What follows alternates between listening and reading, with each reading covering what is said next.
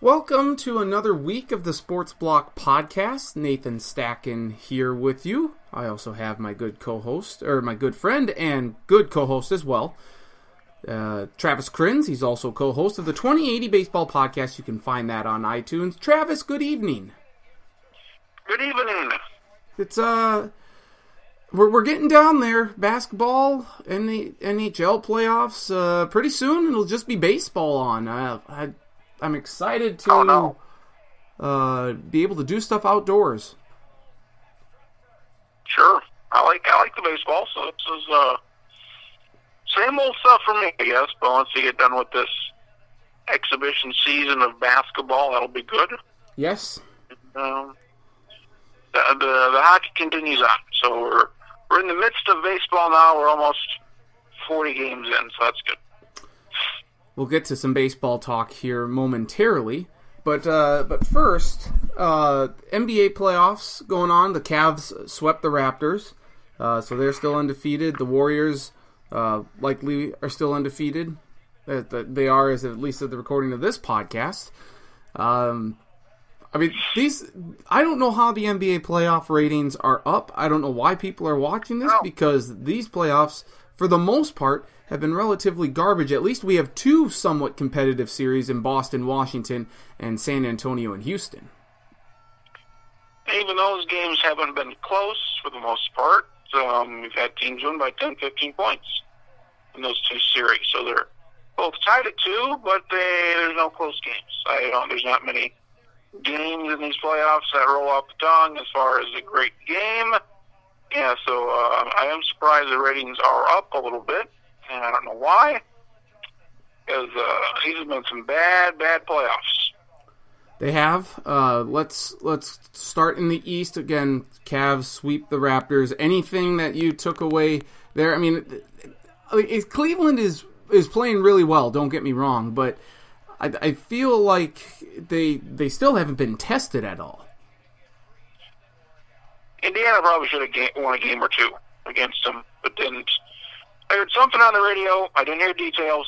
All I heard was Toronto may make some changes and for the bad. I don't know why. They've been good for a few years now. They're the best stretches that they've ever had. I don't know why they would blow things up. It's just a waiting time until LeBron isn't playing anymore. That's going to be a while yet. So, it's a bad time to be born this time around for the being in the Eastern Conference.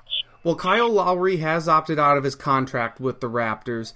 I agree with you. I think there are some things that need to be retooled with Toronto, but this is not something where they should blow it up. I mean, if we're going to talk about blowing something up here, I look at two teams. I look at Toronto and I look at the Clippers as two teams that probably should stay intact and just make some subtle moves, but unfortunately are probably going to undergo some wholesale changes here come the offseason. Two teams that aren't title contenders, and there's nothing they can really do to make themselves a title contender because Cleveland and Golden State are not going to change. So, and they're not better than those teams. They're not close to being better than those teams. And it's just a case of you have to hope that they get an injury or something, because that's the only way they're going to beat Cleveland or Golden State. Who is going to take that place of Cleveland once LeBron James retires here in about 3 or 4 years? I think it's going to be like when Jordan left.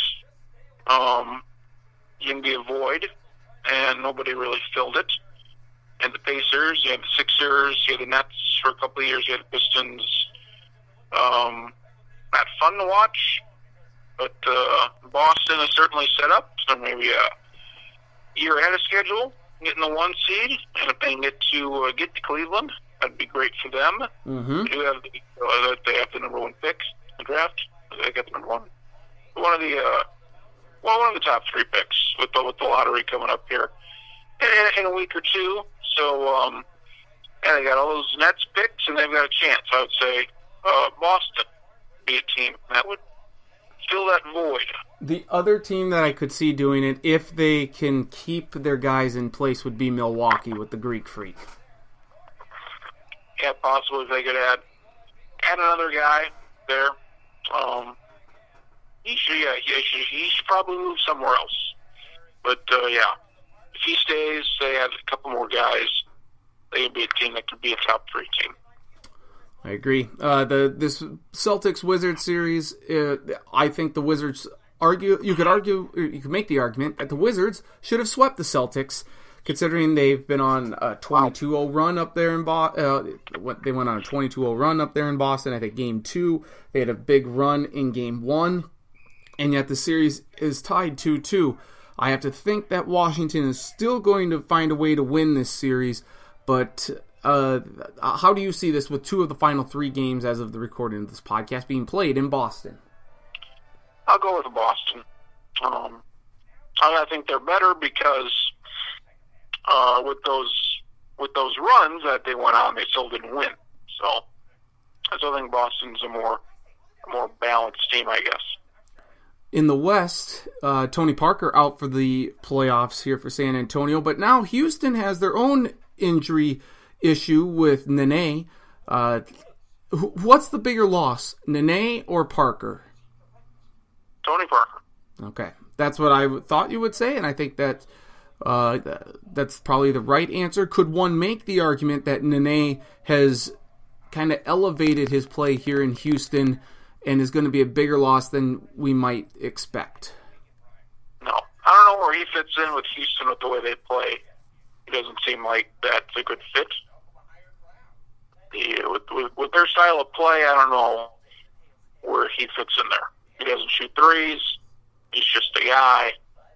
So, easily replaceable, I would think. This series is probably going in 7 games, right? Are we leaning Spurs or Rockets here? Probably Rockets just with the injury, but they're going to have to win another game in San Antonio. So, yeah, it's an intriguing series. I think both teams can give Golden State maybe a 6-game series. So, yeah, probably just to see, because Houston probably has a better chance to beat Golden State at this point. So, yeah, probably Houston-Golden State would be a more intriguing matchup. I would, it's okay. It's all about the home courts. If San Antonio can win at home, they'll be fine. But we'll see. Steve Kerr not going to coach in this series here with Utah. Well, not like it matters, but still talk about him maybe not being able to coach here in the finals. Have we seen the last of Steve Kerr on the bench potentially? For this season, yeah, I think he'll be back next year. I think they'll get something figured out. And, yeah, I don't think it's a huge loss. Mike Brown's more capable. Luke Walton was fine. And when you got the roster Golden State does, it doesn't take a whole lot to coach that. So. Anything else NBA playoffs related before we move on? I hope to hell Draymond Green doesn't do something stupid like he has been. So don't get suspended. You're winning the title if you don't get suspended, okay? So don't do something stupid. That's the only way Golden State doesn't win the whole thing. What was I... Where did I see this now? I'm trying to think. He said on his podcast that he believes there is a player... Now this is great, because it said he was a dirty player, dirtier than him. And out there? Yeah, and it was one of the current playoff teams. And I am forgetting now who it was. I'll try and pull this up here. But, I mean, that's the pot calling the kettle black for Draymond Green to call someone dirtier than he is, considering he likes to kick people in the groin. Could be. I'll have to hear the name. I don't know. It's an interesting take. But, yeah, I like them. Just don't get suspended. Yeah, that would be helpful. Yeah, and they would have won the NBA championship last year had it not been for him getting suspended. So quite possibly they were up 3-1, and he was suspended for a game, and they lost, and they lost the next 2. So we'll never know, but logic would say they win. Here it is. Kelly Olynyk. Draymond Green says Kelly Olynyk is a dirty player, doesn't respect him at all. Could be. He's been involved with the scuffle, and he was not suspended. The other guy was. Yep. Oubre was suspended. So Oubre did not take kindly to Olynyk. So I'll default to Draymond Green on this. I have not played against Kelly Olynyk, so I'll say okay. Have you played against Draymond Green? Yes, I have. I mean, Olynyk, the thing that I think justifies a little bit to what Draymond is saying is that Olynyk, you might remember, was involved in the incident that with Kevin Love, when Kevin Love separated his shoulder or whatever, and was out for the playoffs or dislocated. So I mean that there is some merit to what he says, but Olynyk overall, the dirty player, I don't know, but. I also believe he was involved in the '92 LA riots, so that's another strike against him. Do you want to go baseball next, or the miscellaneous bag of tricks? Oh, I love my baseball. I love my baseball. You do. So, the Twins. I can't pick what teams are going to win, but Jesus Christ, I love my baseball. The Twins, I see, have just given up another run in the 9th inning here to the Boston Red Sox. That game is still ongoing here. What a just a disaster against the Red Sox on Sunday in the 9th inning. What, 10 runs by the Red Sox? I think, it was 10. It was 7-6 going in there. Not like the Twins maybe would have won the game, but still, you got to do better than that.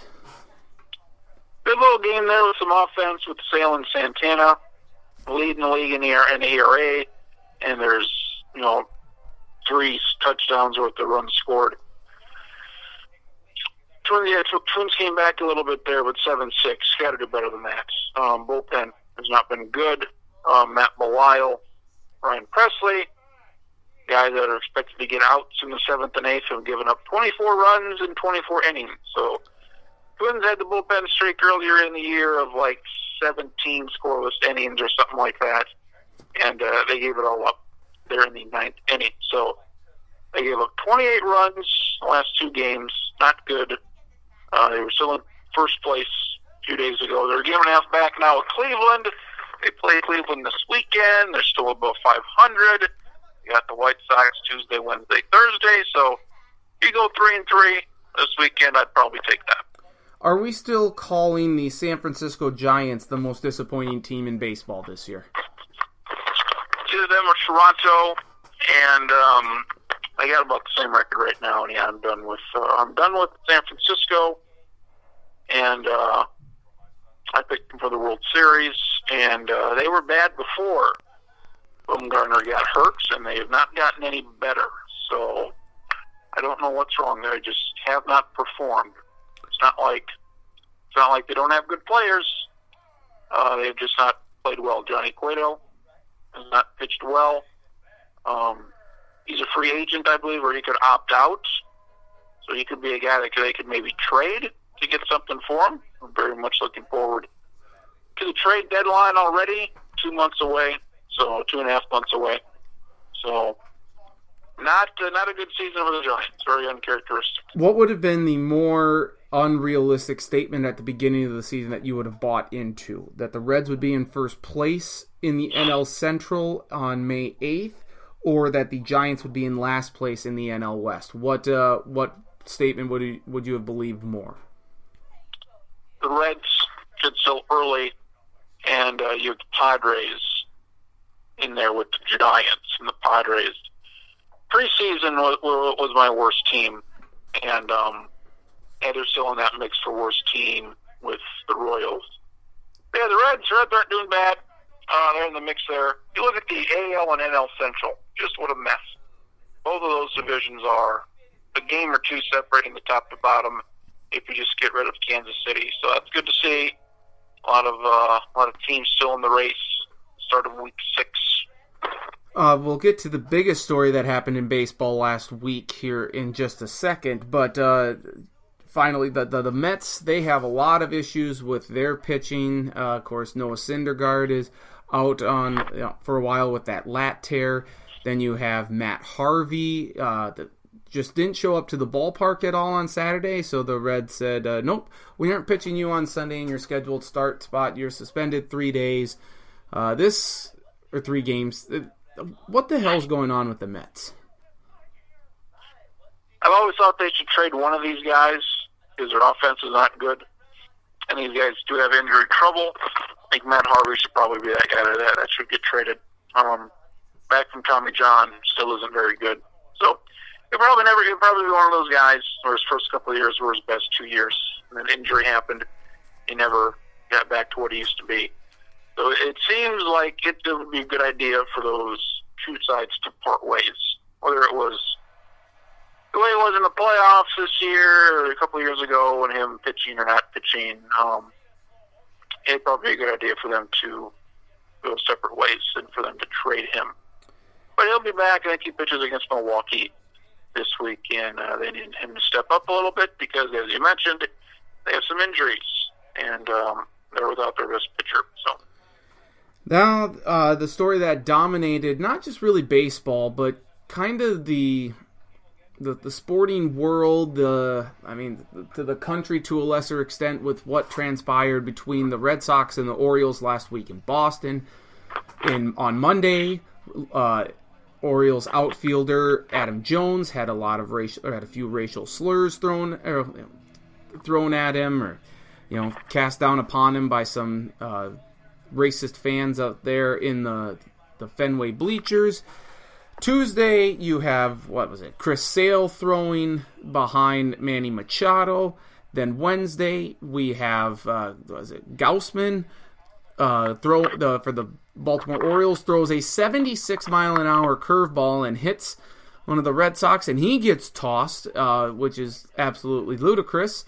And then Thursday, Manny Machado hits a home run that I believe just landed perhaps in the Atlantic Ocean now, or Martha's Vineyard, and he took 29.77 seconds to round the bases on that home run trot.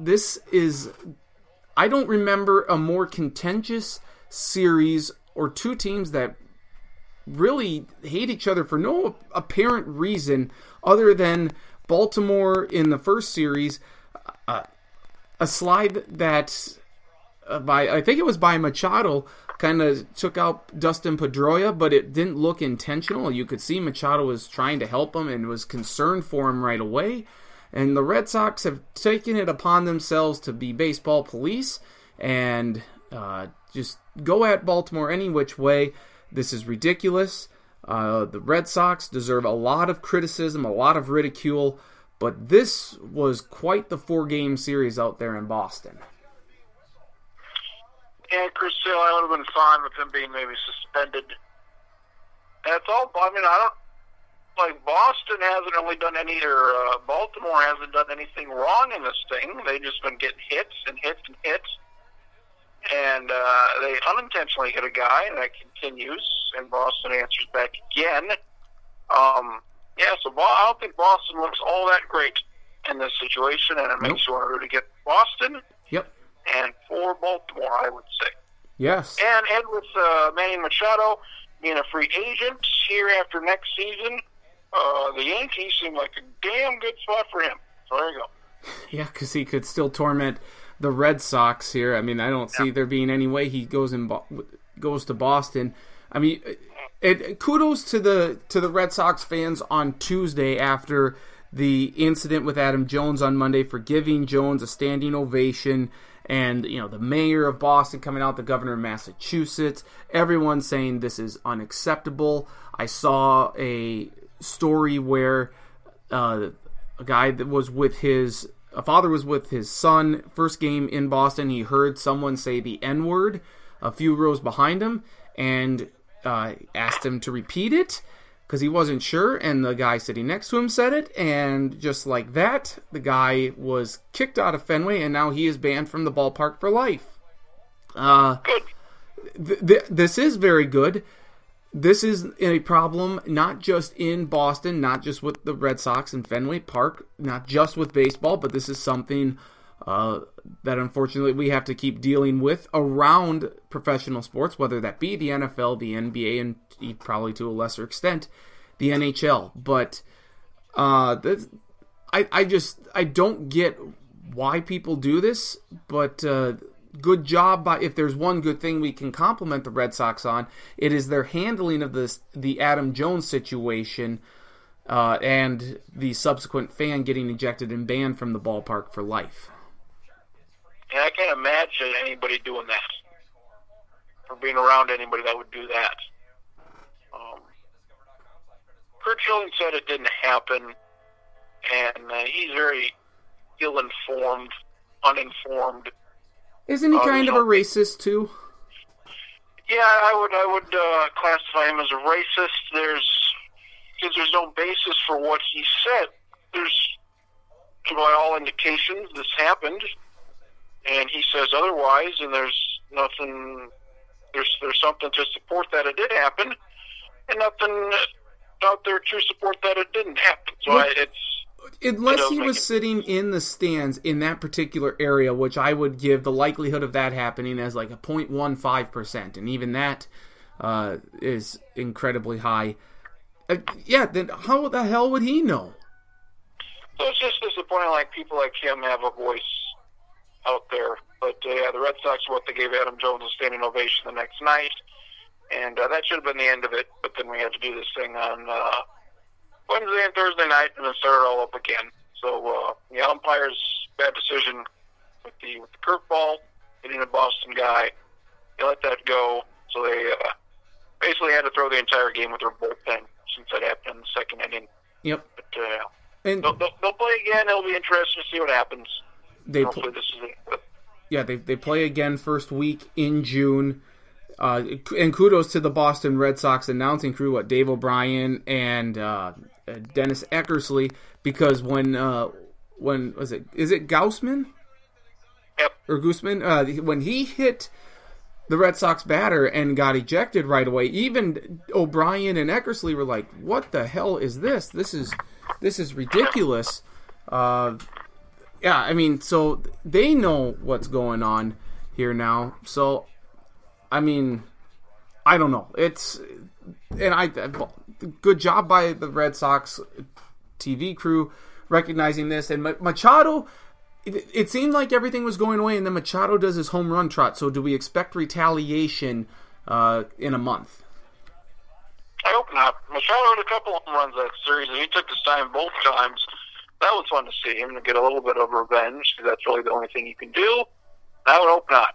And you got to have a very short leash. If a Boston pitcher hits somebody, I'd have to look at the situation. Maybe I'd give a 1 to him, but it'd be very tough not to throw him out. The baseball constantly promotes the Red Sox-Yankees rivalry, and we get it, but it's gotten stale because, when the Red Sox have been good, the Yankees really haven't, and vice versa. Is Boston-Baltimore now becoming that new big AL East flavor that we should be anticipating more and more?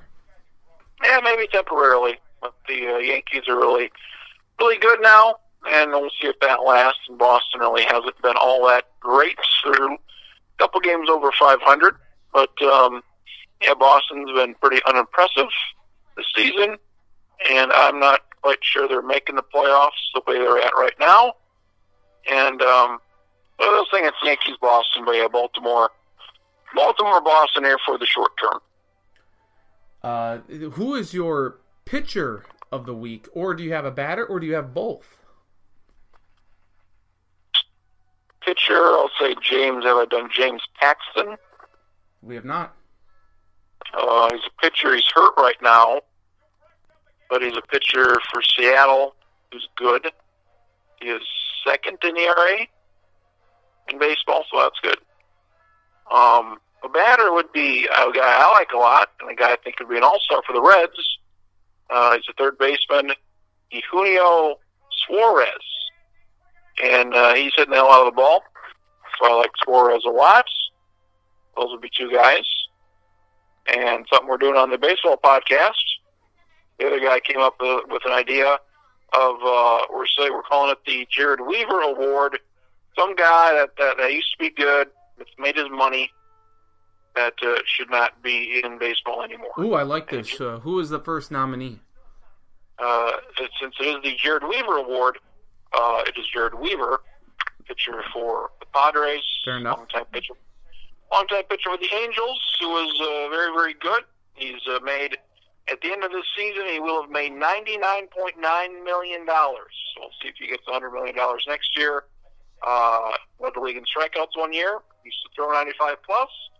Now is our time throwing 85 plus. So he's the softest tosser, non-knuckleballer in baseball. He's with San Diego, and there's really no reason for him to be with San Diego because there are plenty of other gentlemen who could take his spot. The other part of this is you have to come up with a guy to take his spot, and you just look at the roster, their minor league roster, their 40-man roster, and you say, hey, this guy should be pitching instead of Jared Weaver. So that's what we're doing. And we're alternating weeks, so I've got it next week, and I'll give you a spoiler. My guy for next week is Chase Utley. You want to look at his numbers. Those are bad numbers with the Dodgers, and he should not be playing baseball anymore. And he's a very good player, possible Hall of Famer, but he's 37, 38. He should not be playing baseball anymore. Can I give you another name, perhaps? Ryan Howard was released by the Braves Monday. That's who I was going to say, yep. That was, I don't know, when that move happened a few weeks ago, I couldn't even argue what that was. Because they're a National League team. They have Freddie Freeman, who's a great first baseman. I don't know what that was, what the end goal of that was. He was terrible in AAA, and he is done. He's a bad player now. He should not play anymore. Well, and to be fair, injuries have really kind of taken their toll of what he tore his Achilles here the last few weeks. How about this? What am I seeing here? Danny Santana is going to Atlanta now. From they acquired him from the Twins. Well, good. Sad to see Dan Santana go. They designated him for assignment, which means you go through waivers, and if nobody picks you up, then you can go to the minor leagues. And so Atlanta picked him up. They can have him. That's fine. He's not done well this season. He had a home run versus Oakland this week. But, I need to open up a roster spot. So that opens up a spot on the 40-man roster. That's exciting. Kyle Gibson is in the minors. He was terrible. That was a good move. And they hired somebody else. Michael Tonkin, reliever, who's never been good. So it's good to see there. Hopefully somebody picks Michael Tonkin up because I don't want him on my team. So, good little spring house cleaning here through the first month. Good moves, Twins. How many hits did Byron Buxton get this last week? He got 4 hits. Holy crap. Holy shit. Missed a couple of games because he was trying to kill himself. I think it was Thursday afternoon against Oakland. One, he dove into the wall and it opened up one of the doors of the bullpen, I believe. Then he was going backwards, made a catch in kind of a whiplash effect, and he missed a couple games. Had a bunt Sunday. That's nice. You look at his past 2 weeks, he's hitting like 290, and he's got an on-base in the 400s, and that's really, really good. But he's still hitting 160 on the season. So as good as he's been in the last 2 weeks, he's still at 160, which shows you how bad he was the first 3 weeks. He could not hit the ball. Going based off of his four hit performance last week, over or under 4.5 hits this week. He's been playing really well. These last the 2 weeks prior were really good weeks where he had like 5, 6, 7 hits and he had multiple walks and he was great. Let's see, they play Chicago and Cleveland this week, so that's 6 games. If he plays all 6. 4.5, I'm going to say under the 4.5. Under the 4.5, okay. Any other baseball talk or headlines or anything that you would like to get to? Twins need a starting pitcher. They should call up Jose Barrios. He's your big pitching prospect. Called him up last year. He was terrible. Call him up again, see what happens. So they should do that. And the Houston Astros are great. So there you go. Yes, they are. Why the hell I didn't pick them to win the whole thing, I'm not sure. I don't know.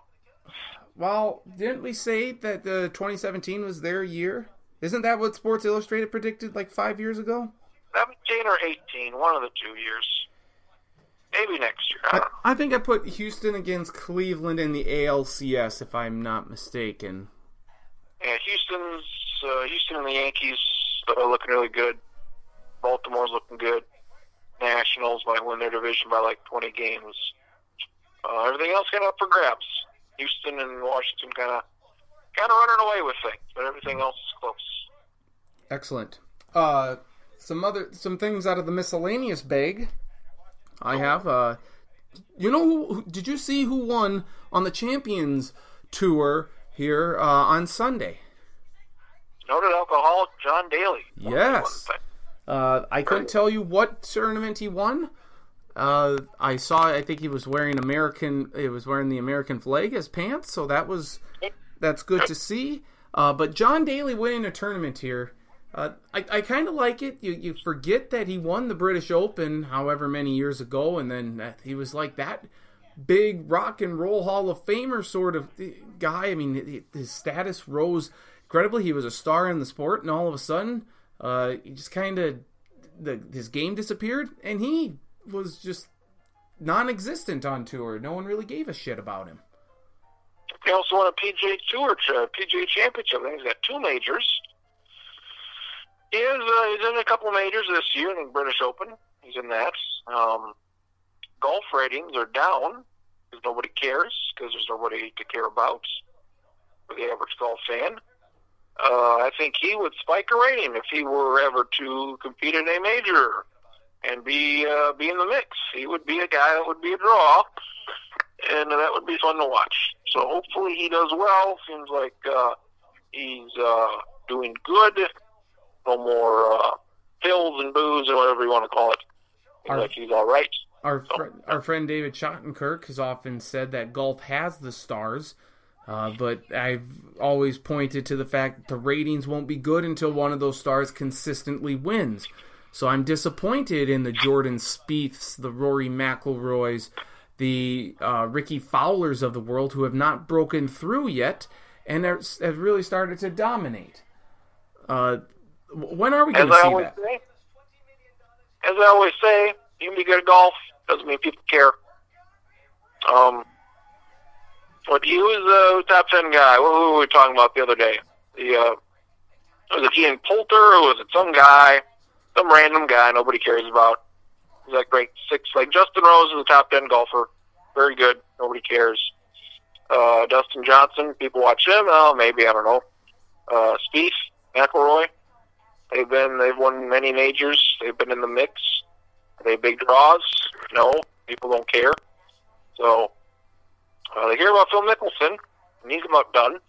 But just because you're a good golfer and a star among golfers doesn't mean you're a star among the common folk. And people just do not care, and they're not watching. So until somebody gets lights fire under somebody's ass, or unless Spieth or McIlroy win a Grand Slam in a year, then people may care. But until then, nobody is watching the golf like they used to. The Kentucky Derby was on Saturday. Did you watch? Did you place a bet? No bet. I watched. It was fine. Didn't care. Yeah, there you go. Always Dreaming won, and then Looking at Lee and Battle of Midway were second and third. So what's that? Place and show, if I have my horse terminology correct. Charlie's pick of Thunder Snow pulled up out of the gates right away because wasn't used to the wet track. And truth be told, I thought Thunder Snow was going to be right there as well. Always Dreaming doesn't seem like the sort of horse. I think a lot of people were looking at Classic Empire and maybe Irish War Cry as potential Triple Crown contenders this year. We haven't had a Triple Crown in, 2 years now? Oh my God! No, right? Going 50-some years in between, and now just 2? I feel deprived. We need something here. Does Always Dreaming, no shot at a Triple Crown, right? I don't know. She'll probably win the second race. I have no idea.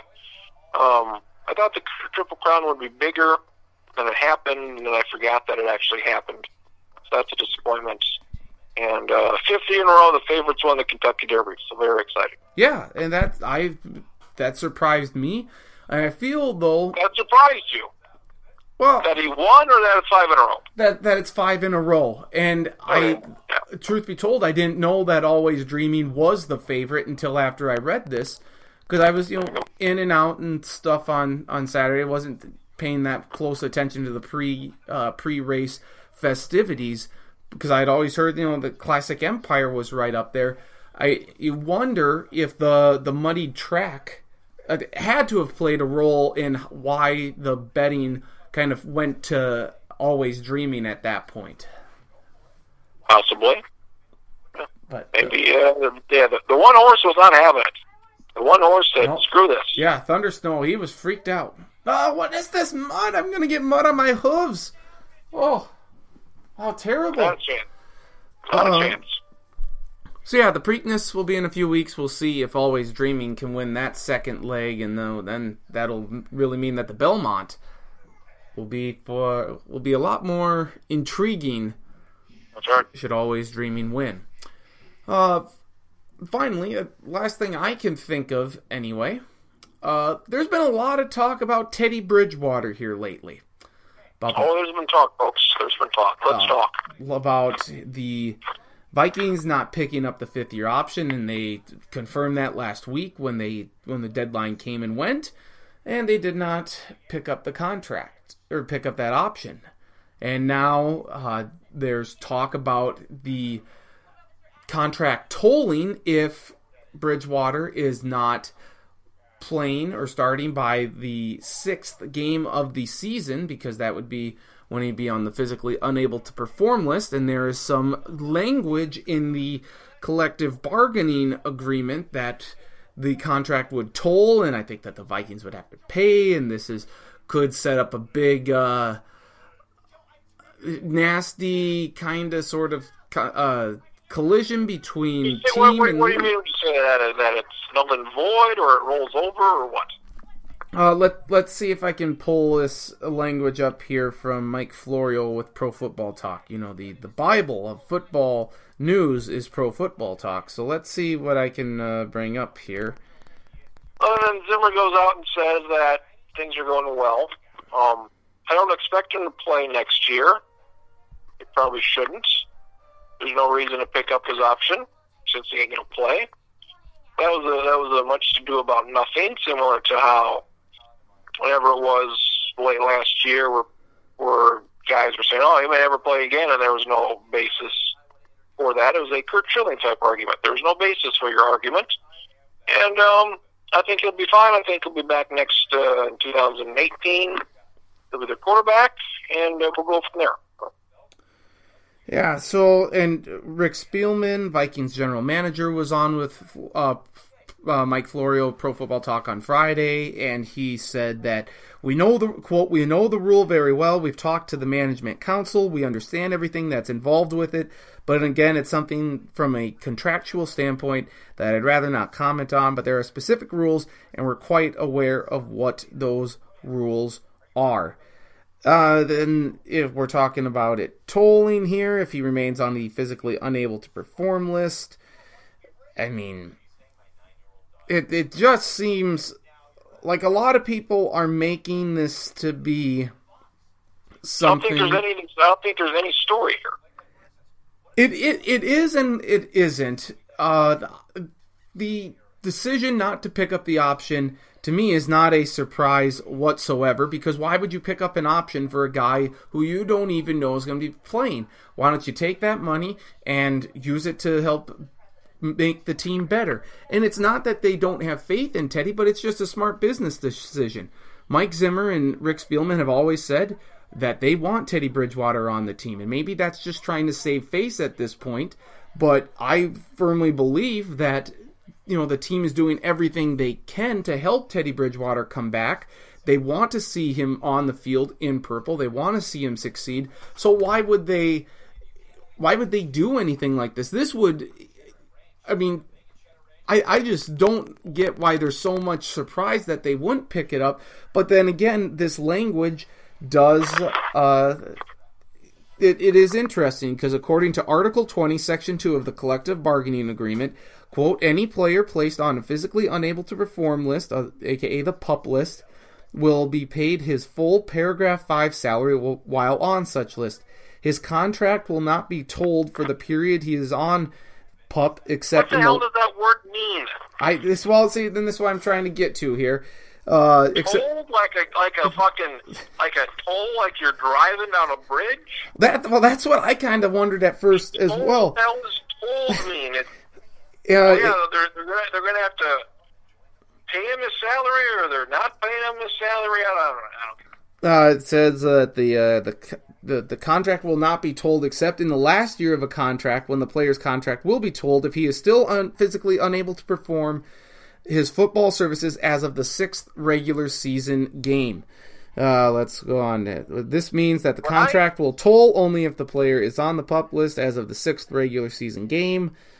All right, yeah. What the hell does toll mean? I can't. What I understood, and what I said from last week, if he is on that list, they basically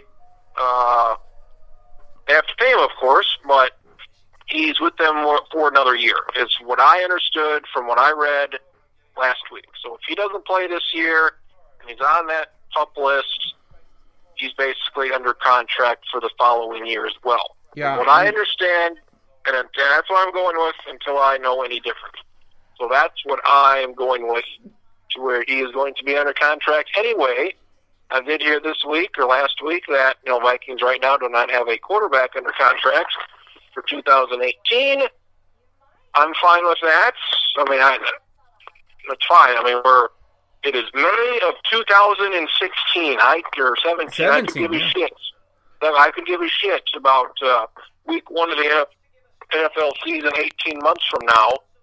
Bradford's not under contract. Bridgewater isn't.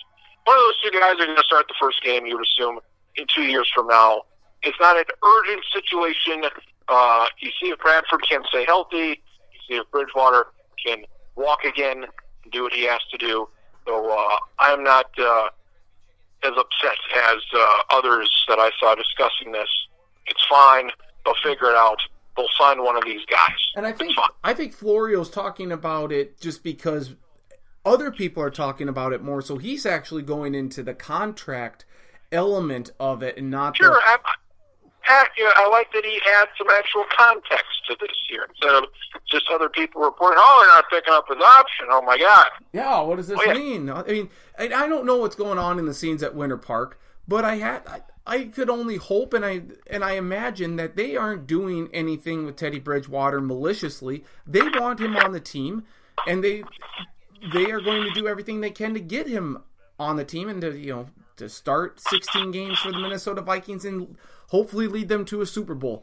But at the same time, you have to be realistic, and until Teddy can come back and show that he's got the strength in his leg and you don't have to worry about the injury, I think everything's kind of a moot point at right now.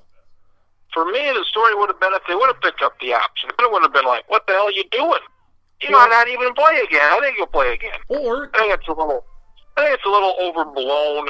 I'm sure whenever you miss 2 years of football, that's a serious injury. But I don't know. I just don't know how that injury was so bad, a non-contact like that, just a freak thing. I think he'll be fine and he'll be back. I hope so as well. And Mike Zimmer, for what it's worth, sounded optimistic last week at the Vikings rookie minicamp, which, by the way, Dalvin Cook looks very good. That's according to Mike Zimmer and the team. So that's great. You can get Dalvin Cook going. Have we ever heard of bad reports from a minicamp? This guy sucks. Jesus. or if he does, it's not something that's out there. I mean, this guy, Bucky Hodges, what a loser. Well, did you hear what number Bucky Hodges is wearing? The great 84. Yes. I mean, you do and you don't. I think if with a pick like Dalvin Cook where they got him, I think you're looking for, to validate trading up for him and saying, hey, we had some other pressing needs like offensive line or defensive line, but we went with a running back who can help make this offense that much better. And for him to show you that explosiveness, I think it kind of validates and vindicates the whole reason why they traded up for him. But I don't know. We'll see. It's still a long ways to go, but I do like, at least in theory, that Dalvin Cook will be good, and we'll see what Sam Bradford can do with a revamped offensive line. But yeah, I mean, the main story though is about Teddy Bridgewater and everyone freaking out about him the Vikings not picking up an option. And this whole tolling thing makes me think I'm on the turnpike in New Jersey and New York City. I got to get Jeff Lloyd II on to explain this tolling position. Jeff Lloyd, aye. Yes. Other than that, I have nothing else, I don't think. Do you have anything? Yeah, Marcus coming up? Hopefully. We hope to get Marcus on. One other thing with the Vikings here that I think that interests me, and maybe because it factors it, like Charlie would have a little say in this too. Apparently, who is it? Is it Tommy Armstrong Jr., the quarterback from Nebraska, is going to sign with the Vikings to play safety? I don't get this. Do you think he could make a worthwhile safety to pair alongside Harrison Smith? No, he will not make the team. Okay. This just seems rather interesting here. But yes, worth a chance. Bring them in. See what happens. Who the hell knows? But yes, I do hope to get Marcus on here to talk some NHL playoffs coming up here. The Predators are in the Western Conference Finals for the first time in franchise history. Kriens, we're 4 wins away from a Nashville Stanley Cup final game. How excited are you about this?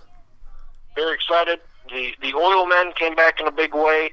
Won an Oilmen Predators final on the west side. So I saw a national TV station thought that Nashville made the Stanley Cup finals, so that's not quite right. But the Oilmen, they let one get away the other night. We should be done with this. But the Oilmen, not great.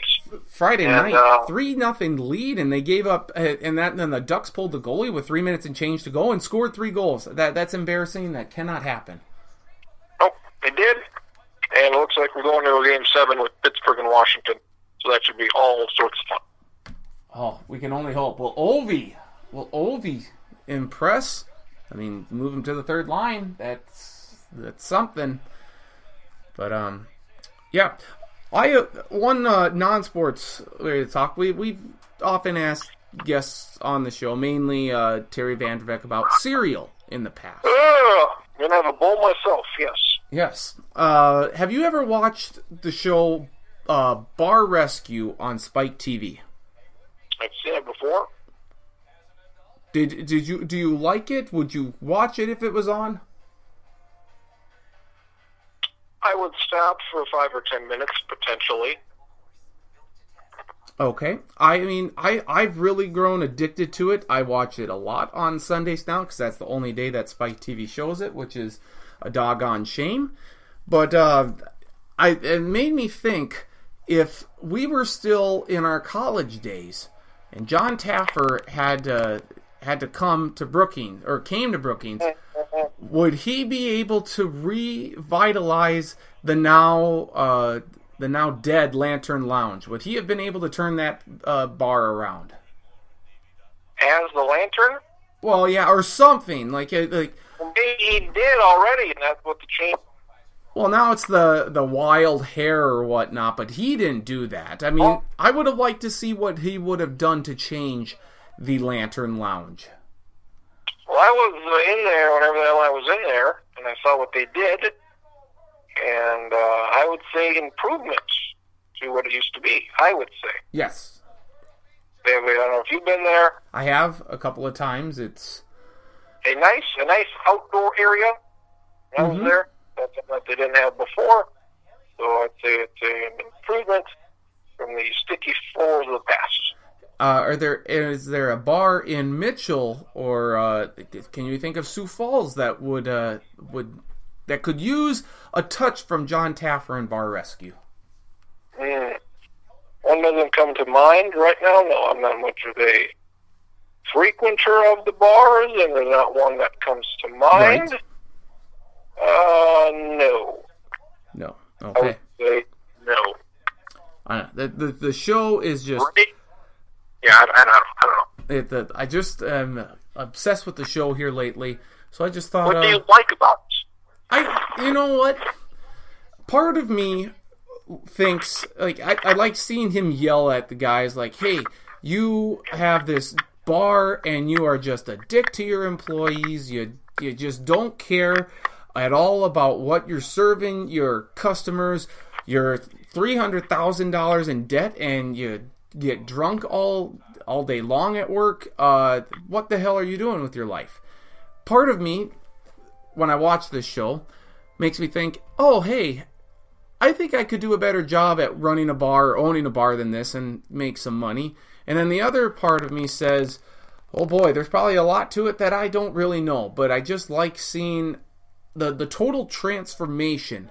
It's very, very intriguing to me. And he's getting, you know what, I kind of like when John Taffer is an ass to people. Oh, good. I like it. It's humorous to me. So that's part of the show. Yeah. Do you have any TV shows that you are intrigued by here lately that you're kind of hooked on? Better Call Saul. I like that show. You do? Okay.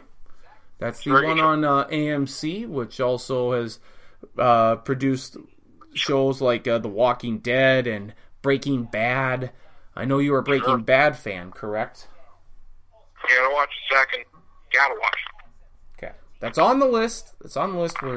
We're trying to catch up with Game of Thrones here. There's no Vikings on the horizon, so we'll try and get Breaking Bad in the docket here. Oh, there's another show on Netflix. President, House of Cards. Oh, yep. I've heard good things about that. Have you seen that? No. I have not seen it, but I've heard good things about it. First season was a little slow. Second season I thought was better. Charlie, I believe, felt like the first season was the best season. I thought the second season was quite a bit better than the first. So we have differing opinions on that. And slow to watch that one. And they're like 5 seasons in or so. Almost done with season 2. And it's pretty good. And also, we got to mention Yankees and Cubs played an 18-inning game on Sunday. Yes. 1 hours. Got done at what, 1 a.m. Central Time? Yep. 5-4 Yankees won. Nobody could score forever. 48 strikeouts. That's a record for a game. So That's good. And we should also cannot go without throwing Jalen Rose under the bus for saying this time last year that he guaranteed a Conor McGregor and Floyd Mayweather fight on the Kentucky Derby weekend. He guaranteed it. We don't even have a fight scheduled between these two. So Jalen Rose, you need to just stick to basketball. I know you have a show on ESPN Radio, but after this lackluster guarantee, which you said, I know it's going to happen, I have sources, go to hell with your sources. Stick to basketball. He didn't have any sources. That was a lie. What he said was a complete lie. So there you go. I mean, it's one thing to say, you know what, I'm going to go out on a limb here and say I think that this is going to happen. No, he said it's going to happen. He knows it's going to happen. And terrible. Others have said that as well. That was a bad take. Bad take. And I don't feel like people are reminding him of this nearly as much. So maybe I need to keep doing it. You need to do it. Kind of like the Knicks better than Knicks. We need to... Oh, Kristaps Porzingis, is he going to be a Clipper? Or was it truly hacked? I don't know. I don't think he'll be a Clipper. Yeah. I don't know. Very good. Anything else before we call it or wrap it up? Cody Bellinger, very good rookie for the Dodgers, first baseman / outfielder who can play center field. So that's an odd combination. The Twins, I believe, wanted him in a Brian Dozier trade, and that's good because he was a very good player. So he's great for the Dodgers. He's my Rookie of the Year. He's been up 10 games, so I like Cody Bellinger. And Jameson Taillon, good young pitcher for the Pirates, is out with a groin injury, which is somewhat turned into testicular cancer. So that's not great for him, and hopefully he gets back soon. Yes. Quickly with the Brian Dozier deal, did the Twins was their asking price too high? And have they missed the window to trade Dozier? I mean, he's not gotten off to the greatest of starts this season. No. Likewise, then, is that going to be a lesson that they learn when looking at Ervin Santana and whether to trade him or not at the deadline? The thing where I think they really wanted to trade Dozier, but he had the best season he'll ever have, so you sell high and you ask for a lot. If somebody gives it to you, you trade him. But if they don't, then we'll just keep him, and we'll be happy keeping him. Ervin Santana can continue to pitch well. Hopefully they can get a guy. Dozier's worth a lot more than Santana because of the age difference and the money difference. But, I don't know. Well, the thing is, if Santana pitches as well as he has for the past 4 months, Twins are going to be good. The Twins are going to be in the race, and they're not going to be sellers. They're going to be buyers more than sellers. So it's a thing where if he pitches well, you're going to keep him. So I don't foresee him pitching this well and them being not good. So right. It reminds me of a couple of years ago where they were in the mix all season long. So maybe they had a bad spell here, and they do trade him. I'd be fine with that. But it's just a matter of if they're in the race, they're not going to trade him. But if they're maybe 10 games under 500 for some reason at the All-Star break, then they're probably going to. Sorry, go ahead. It has to be really bad for them to be 10 under by the All-Star break. It just seems like one of those things where you look at the guys that they could have traded and gotten a lot for. I'm thinking Joe Mauer back in the day. They could have gotten something good from Boston or the Yankees. You look at Brian Dozier. Not that I'm sad that he's still here, but you look at that peak of the maximum trade value. Not getting anything for him there.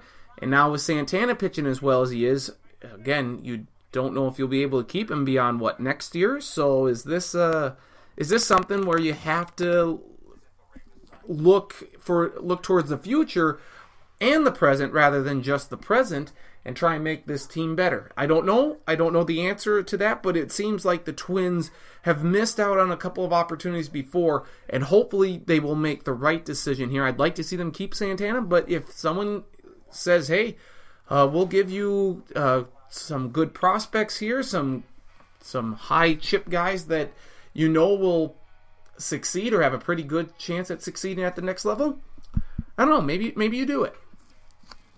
I'd say no on Mauer as far as that happening in the past. Santana's 34, he'll be 35 next year. Last year of his contract, so can't go either way with him. Even if they keep him, I mean, he's going to be 35 next year, so it's not like he's part of your future. So. Very true. Very true. Yeah. All right, my friend, we will we'll talk to you next week. And again, the 2080 Baseball Podcast can be found on iTunes. You and Evan. Evan, I forget his last name, but Evan. Evan Hendershot. Hendershot, huh? Hendershot. What a goddamn name. Thank you, Travis. We'll see you later. Tomorrow night.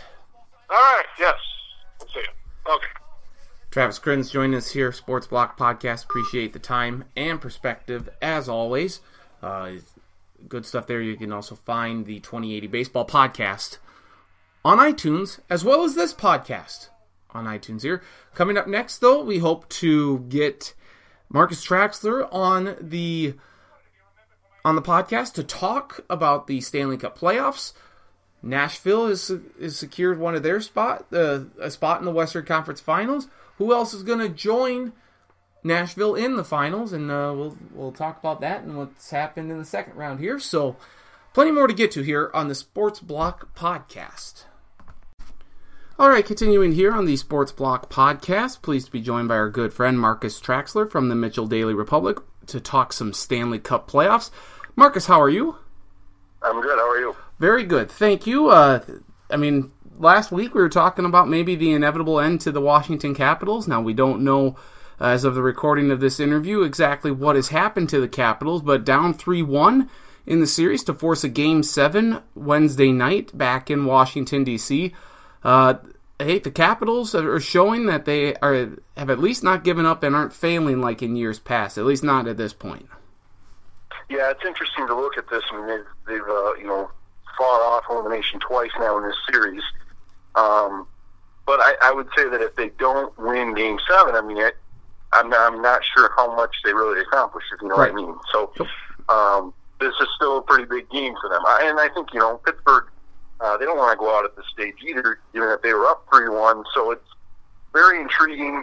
As we sit here, we don't really have any idea how this is going to unfold because we just had so many twists and turns and changes of course in this series that have made it really captivating. Absolutely. And I think the way Pittsburgh played in Game 6 was just a huge wrench in everybody's idea of how this was all going to go down. So it's very intriguing coming into Game 7. Yeah, Pittsburgh, for the lack of a better... they didn't show up hardly. Washington had all the energy in Game 6. There's been a lot of talk about Sidney Crosby and the concussions that he may or may not have, or just how they all check out. And the NHL's concussion policy was under the microscope for a large part of Mike and Mike on Wednesday, I heard. And they never talk hockey. So when they do, unfortunately, it seems like they're talking about something bad or something that questions the league. But the way that the league or the Penguins are maybe handling this Sidney Crosby situation is rather intriguing, don't you think? Well, I think he came out, obviously he kind of kept playing, and then it sort of came out that, there was a spotter who was, he basically doesn't have the authority to tell him to come out of the game, and everybody kind of said, well, how does that work? And then they did kind of come back the next day and say, well, he was checked out by a doctor, and he didn't seem to have any issues, but, anybody who's watching at home will see that hit where he's basically going head first into the boards. It's hard to argue, or hard to think that, given his history, that's not a serious head injury with Sidney Crosby. So, or it doesn't have some sort of impact. So, we're the people that are diagnosing this from 1,500 miles away. But I just, it doesn't seem to make a lot of sense. And I think, people are right to question it. It's sports, and when he's one of the stars of the league, I think it's a fair thing for fans to talk about and be concerned about because.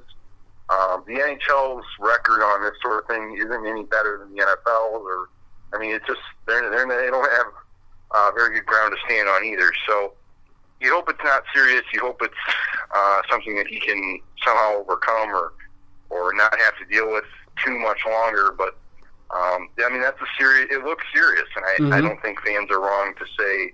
You might want to take a little bit longer to check that out. The NHL in years past, when there's been something at issue, maybe like a rule, they are quick to change it. They are quicker than any other sport at implementing new rules because they will do it in the middle of the season if need be. Now, because this concussion protocol is part of the collective bargaining agreement, this would seem to be something where you would have to fight a little or negotiate a little bit more than just implementing or changing the rule overnight. But given the circumstances involved, and also the fact that they will check for a concussion if your head hits the ice and a player, but not the boards, I would think you could put some additional language in there to help make this concussion rule a little better. Or is it too late now for this season? I think it might be too late for this season. If it is a collectively bargained type thing, but at the same time, I wouldn't be surprised if they, sit down in June or July and say, "Look, we got to address this." And I think that would sort of get to your sentiment about them, really being somewhat proactive when you've got rule changes or things that need to be addressed. And this, I think, is something that needs to be addressed. I don't know how anybody can sit there and watch this and say, yep, what happened there was okay. Yep, and maybe this maybe this whole incident with Crosby will help get that change going, and that would be good overall for the league. Pittsburgh 5-0. Oh yeah, I think I would say that if it happened to some nobody, I don't think we're probably talking about it. But when it happens to the biggest star in the game, there should be notoriety on it, and they should spend some time to look into this and hopefully fix it. Yep, and the fact that it's the playoffs as well certainly adds more magnitude to the situation. Pittsburgh 5-0 in road Game 7s, Washington 0-3 against Pittsburgh in Game 7. So all the stats seem, going into this game as if it's Pittsburgh's to lose, quite frankly. I mean, they won't lose, but the last 4 periods, Washington has outscored the Penguins 8-2.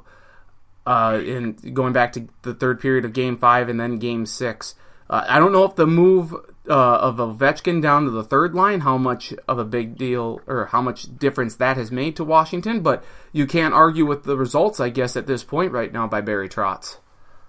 No, I think I just think you get into desperation mode and you got to change something. And I think it's smart when, I would say, because we'll relate it to our favorite team, the Wild sort of waited till they were down 3-0 to try anything, and even the stuff they tried wasn't that drastic. And I think when you're the Capitals, and for a lot of the reasons we've already talked about, just how much pressure there is on them this season, I think you got to shake things up. I think Ovechkin sliding down the line. I mean, this is just a really deep team. We talked about that at the beginning of the playoffs too. So to me, it's not as big of a deal because you've got players that are definitely capable of stepping in there. So I'm glad it's worked out, and I'm glad that the Capitals are in position. I will be pulling for them to win Game 7.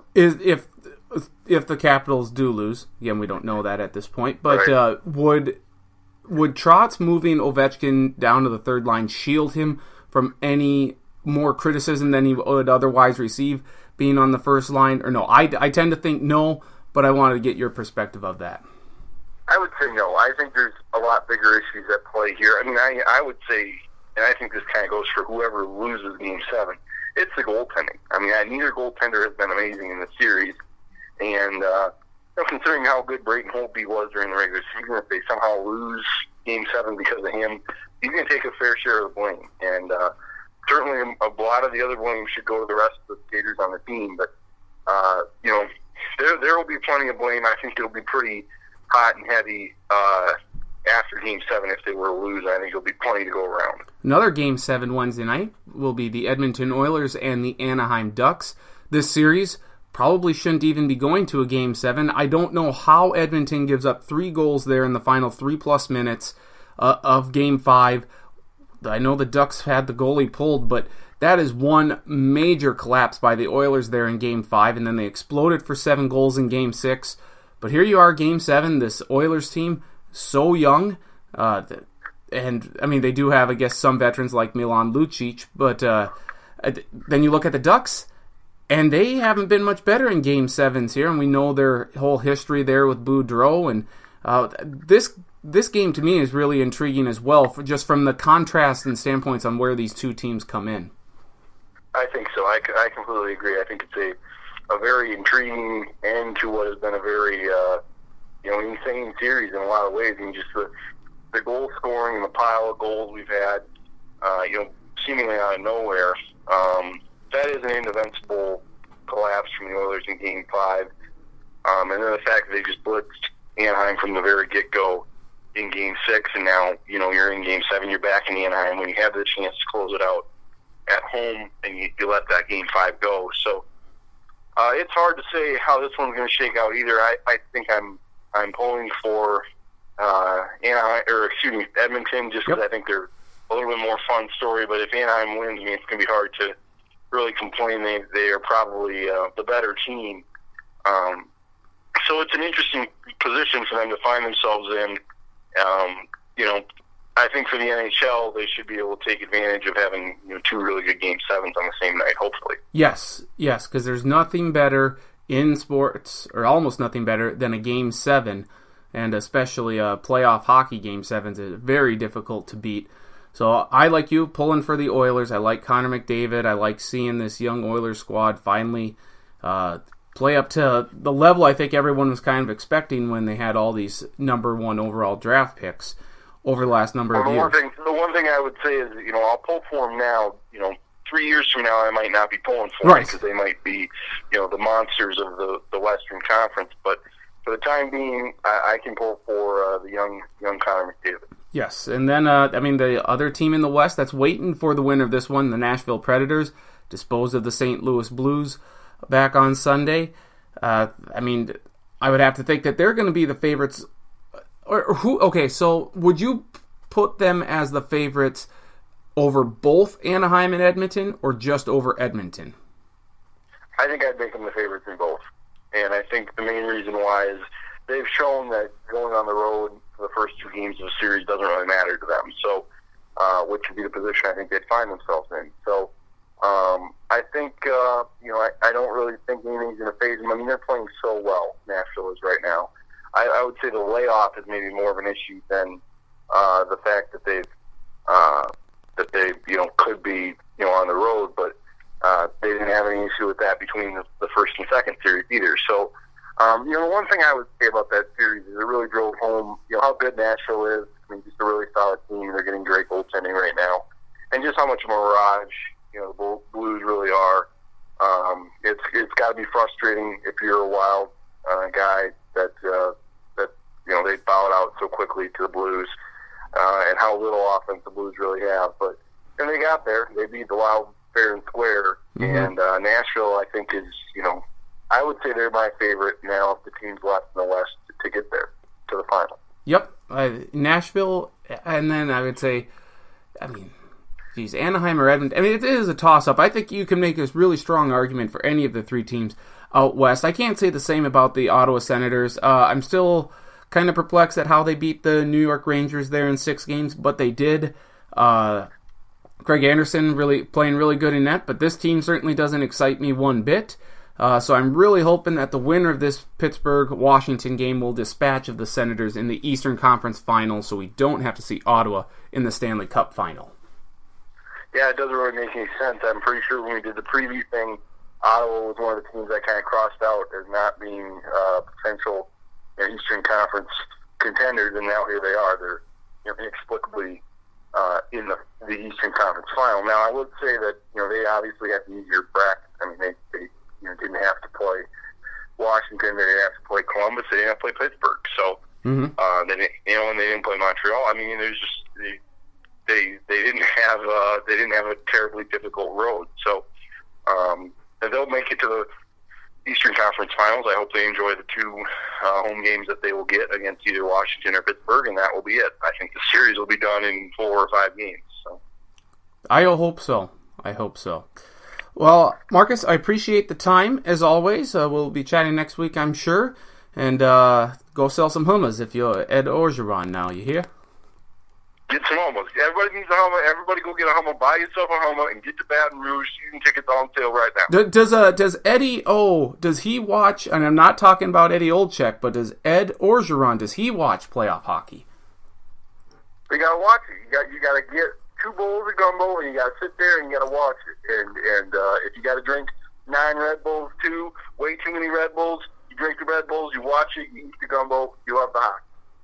That is excellent. Thank you so much, Marcus and Ed Orgeron, for joining the podcast. We'll talk to you next week. Take care. Marcus Traxler, Mitchell Daily Republic, kind enough to join us, talk some hockey, and a great Eddie O impersonation. Not Eddie Olczyk, NBC sports analyst, Ed Orgeron, LSU head football head coach. Great impersonation. I love it. They did something with Dan Le Batard on Wednesday, having people call in. Fortunately, Marcus did not. I begged him to, but did not. Doesn't want his unique skill to get out there to the rest of the world. It's kind of like my Mel Kiper Jr. here. You're going to talk about some NFL draft, going to talk about the NHL hockey playoffs, maybe a little NBA, sprinkle in the Kentucky Derby in there. Of course, we got the Preakness coming up in Baltimore, so there we go. That's enough of that. That's enough of that sort of impersonation type deal, and all the like. But Mel Kiper and Ed Orgeron, kind enough here to join us on the Sports Block podcast. We will talk at length more, not about the state of what's going on here in the country, but the state of Massachusetts next week with what happened with the Aaron Hernandez conviction, or I mean, they just erased his murder conviction because he committed suicide and he was in the middle of an appeals process. What? I just don't get what the state of Massachusetts is doing. I have to think that this sort of law is going to be heavily scrutinized and look for changes to be made, but we'll talk about that next week. Just a quick SDSU sports update. Baseball, they are in the Summit League tournament up in Fargo. 19-22 on the season. Wait, no, sorry. The tournament is coming up later. Not now. My apologies. I'm thinking softball. We'll get to that in a moment. Baseball, though, they did win 2 of 3 games against Western Illinois last week. They are in Fort Wayne this weekend. Friday, 2 p.m. first pitch. Saturday at 1 p.m. first pitch, and then Sunday at noon. Then the final 3 games of the regular season are in Brookings, and then May 24th through the 27th will be the Summit League tournament. That down there in Tulsa. I was confusing baseball with the softball. Softball 19-34 here on the year, but they will take on. They're taking on right now, should say, Western Illinois. And if they win that one, North Dakota State on Thursday. The rest of the Summit League tournament then will finish up this weekend. NCAA Regionals, May 18th through the 21st. Super Regionals, 25th through the 28th. And then the Women's College World Series, June 1st through the 7th. They're in Oklahoma City, Oklahoma. The men's golf team will get things going next week when they are in Stanford, California, the NCAA Regional there. So good luck to the team there. What's that? Tee off on Monday, so we'll have plenty of reaction, or we'll give you an update next week about that. And of course, track and field, you can all find out about what they've done this last week and what's coming up ahead there on GoJacks.com. And that is an SDSU sports update. For more on all these stories and so much more, schedules, statistics, you name it, go to GoJacks.com. A lot of good, hardworking people at the Sports Information Department keeping you up on the latest regarding Jackrabbit Athletics. A good story on ESPN.com about Zach Zenner and his work with lab rats. They're doing some medical stuff. He's keeping his brain smart. Of course, he wants to be in medical school. So a good article there by Michael Rothstein. There, the Detroit Lions main beat writer there for ESPN.com. He's not one of the 100 people that got laid off. So that's good news there, even though the Disney CEO had some things to say about that. It's just this story will never go away. But yeah, NBA playoffs, NHL playoffs continuing to happen. We'll have plenty of reaction next week. They'll be in the conference finals. For sure, the NHL will have dropped the puck. The NBA will hopefully tip off as well, but who the heck knows? But I want to thank Travis and Marcus for coming on the show, as always, and you can find this podcast and Travis's 2080 Baseball podcast on iTunes. Just go to iTunes and search the Sports Block. Also have this a link posted for the podcast posted on Twitter. Follow me at ND Stacken. Otherwise on Facebook, Nathan Stacken. Also have a link to it in the blog, The Stack, at stackattack.sportsblog.com whenever we do publish that or get it updated. Normally it's about Thursday or Friday that we have it. So this week probably Friday. But thanks again to Travis and Marcus for coming on. Hope you enjoyed the podcast. We will be back next week with plenty more to talk about. NBA, NHL playoffs, Aaron Hernandez. We'll see what else. Plenty of baseball talk. We'll see what else creeps up there too. But that's a wrap. Thank you for listening to this episode of the Sports Block Podcast, and I hope you tune in again next week for another edition of the Sports Block Podcast. Nathan Stacken signing off. Have a great week, great weekend. Talk to you next week.